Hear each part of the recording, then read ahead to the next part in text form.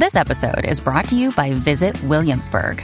In Williamsburg, Virginia, there's never too much of a good thing. Whether you're a foodie, a golfer, a history buff, a shopaholic, an outdoor enthusiast, or a thrill seeker, you'll find what you came for here and more.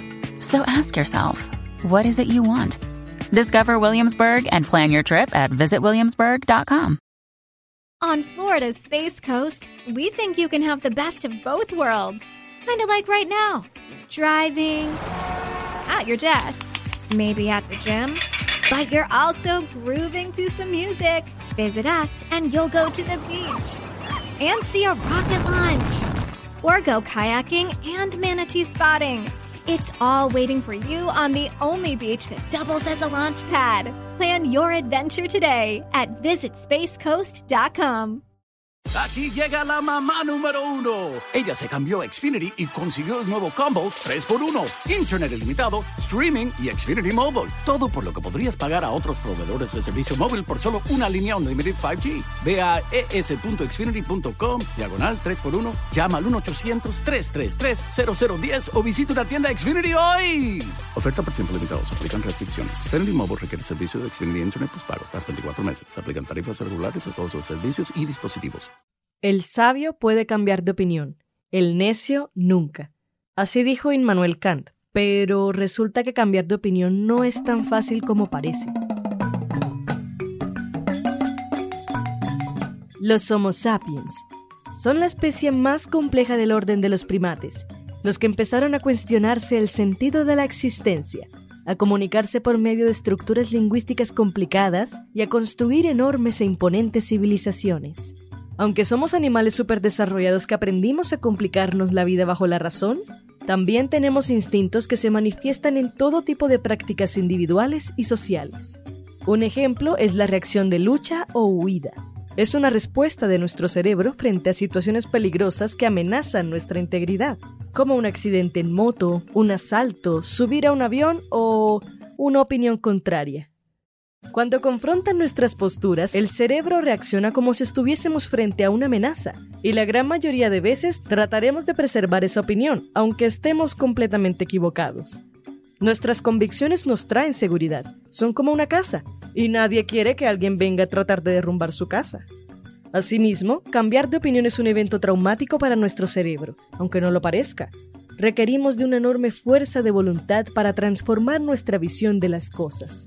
De todos modos, cambiar de opinión es algo que ocurre, es totalmente normal y en muchos casos nos ayuda a crecer como personas. Todos tenemos derecho a cambiar nuestras ideas, incluso las más sólidas. Siendo así, ¿por qué es tan alarmante cuando una figura política cambia de opinión? La razón es bastante simple. Cuando un senador, un congresista o el mismísimo presidente cambia de opinión sobre algo, esto puede impactar en toda una nación.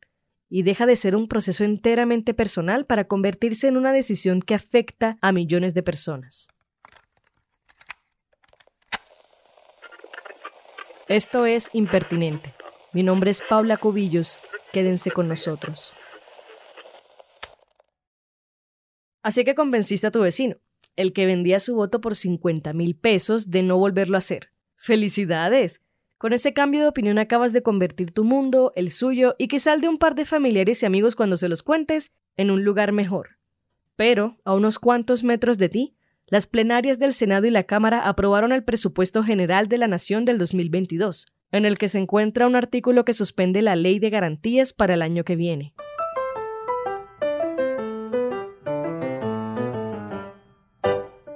Parece que tu intención de transformar el mundo acaba de complicarse un poquito. Enseguida recuerdas ese trino de Twitter del 2015, en el que el actual presidente señalaba los riesgos de eliminar la ley de garantías, como que esta ley evita que los recursos se utilicen con fines electoreros y permite que las autoridades limiten su interferencia en las elecciones. Esta nueva opinión altera las reglas del juego para todos. Cuando cambiamos de opinión respecto a algo, lo más seguro es que esto solo nos interese a nosotros y a nuestro círculo más cercano, ya que el alcance de las decisiones que tomamos es relativamente bajo. Pero cuando una figura política que está en el poder hace lo mismo, esto se refleja en su forma de gobernar. Y dado que la gran diferencia entre estos personajes y nosotros es que ellos pueden hacer y deshacer las leyes, resulta problemático cuando cambian de postura. En este episodio no nos centraremos en Iván Duque y sus argumentos para defender la suspensión de la ley de garantías. No, esa es otra discusión. Lo que sí parece realmente intrigante es el juego de intereses que se esconde detrás de cambiar de opinión desde una posición de poder.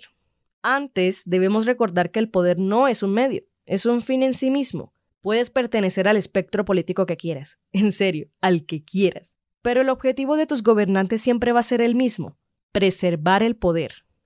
Ahora, ¿por qué cambiamos de opinión? Por muchas razones. Porque los argumentos en contra nos convencieron, porque tuvimos una experiencia que nos permitió entender a fondo la otra postura, porque todo el tiempo estamos rompiendo paradigmas. ¿Pero alguna vez habías cambiado de opinión como estrategia? Volvamos a los instintos. Digamos que los instintos de las figuras políticas tienen la finalidad de garantizar su permanencia en el poder. Siendo así, cambiar de opinión se vuelve en una estrategia de supervivencia, como la de los patos al migrar en invierno. Pero el frío no es la amenaza de quienes gobiernan en este país. Es un poco más complejo. El verdadero peligro es no poder gobernar. ¿Y por qué no podrían? Porque el poder es un juego en equipo. Y aunque seas la cabeza de una democracia, si no mantienes felices a quienes hacen parte de tu equipo, no llegarás muy lejos. Eso suena muy corrupto, ¿no? Un poquito. Quizá pensabas que el ejercicio político en Colombia era ideal. Pues no. Casi siempre es la supervivencia del más fuerte, un juego de poderes, una constante lucha de intereses que puede llegar a afectar gravemente a los colombianos como tú o como yo. Pero espera.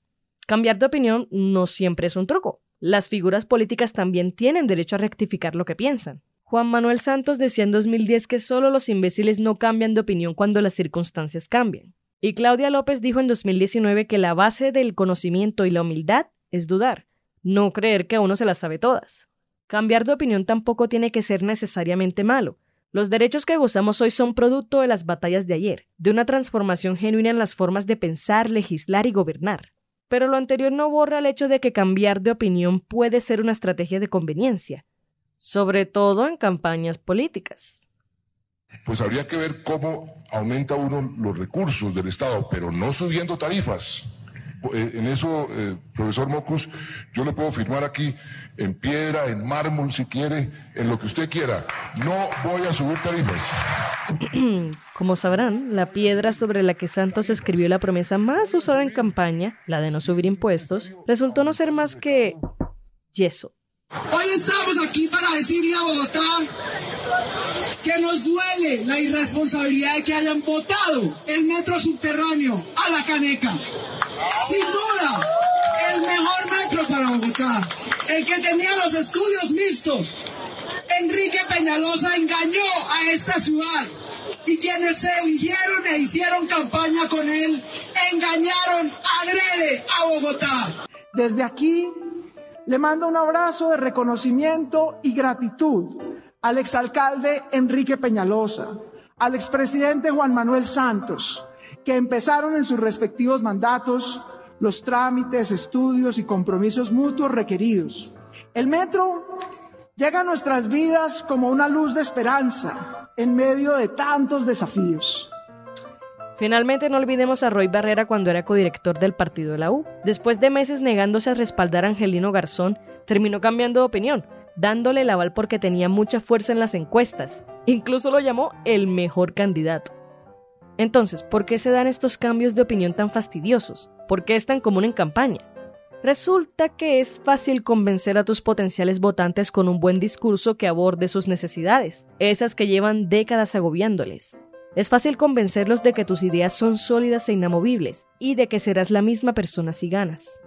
Muchos y muchas obtienen la victoria apelando a las emociones. Cuando se trata de política, la mayoría de votantes no suele basarse en las ventajas o desventajas de las propuestas de un candidato, sino en sus valores, su personalidad, lo que permite identificarse con ellos. Pero para quienes ya están en el poder, todo se trata sobre los beneficios o perjuicios que un aspirante puede traerles a su partido. Al pueblo no le vas a explicar lo duro que es sacar adelante cualquier proyecto una vez que estés en el poder. No le vas a explicar lo mucho que te va a tocar ceder. No le vas a explicar que es un juego en equipo en el cual tendrás menos voz de la que esperabas. No les vas a explicar que si llegas a gobernar, el pueblo y quienes votaron por ti no serán la mayor prioridad en la jerarquía de poder. El poder no es un medio, es un fin un fin que comparten Álvaro Uribe Vélez, Iván Duque, María Fernanda Cabal, Claudia López, Alejandro Gaviria, Armando Benedetti, Gustavo Petro o Ángela María Robledo. No importa si son de derecha, centro, centroizquierda, centroderecha o izquierda, no importa. Quizá te preguntes si hay alguien que se salve, si hay una milagrosa excepción, y seguramente sí, pero recuerda, quien no se adapte a las reglas de la espesa selva del ejercicio político no llegará muy lejos. La moraleja es: no hay moraleja. Mi intención no es ofrecer una solución, es apenas la primera etapa del proceso, analizar una parte del panorama. Afortunadamente, quienes gobiernan pueden ignorar a su pueblo solo hasta cierto punto. Y en Colombia, todo el tiempo estamos al borde de voltear el tablero, aunque la represión parezca más fuerte. Queridas figuras políticas, por supuesto que tienen derecho a cambiar de opinión, a rectificar, a romper sus propios paradigmas, qué sé yo. Pero no olviden que sus posturas se reflejan en la forma en que gobiernan. Lo que crean hoy o mañana impactará en la vida de millones de personas cuyo único pecado fue nacer en este pedazo de tierra. Las opiniones son nuestro refugio, construyen nuestra identidad y nos protegen de lo desconocido. En política, las posturas garantizan estatus, una posición de poder.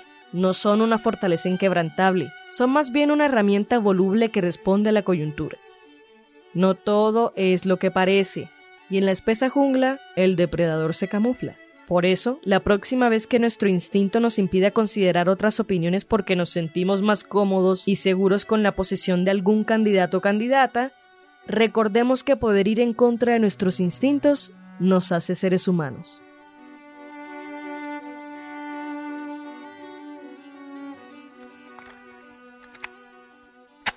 Este fue el segundo episodio de Impertinente, la serie de podcast del Espectador que intenta abordar las noticias desde una mirada más trascendental, una que dé relevancia a la experiencia humana, las relaciones y a todo aquello que nos acerque a entender que somos personas diferentes viviendo historias similares.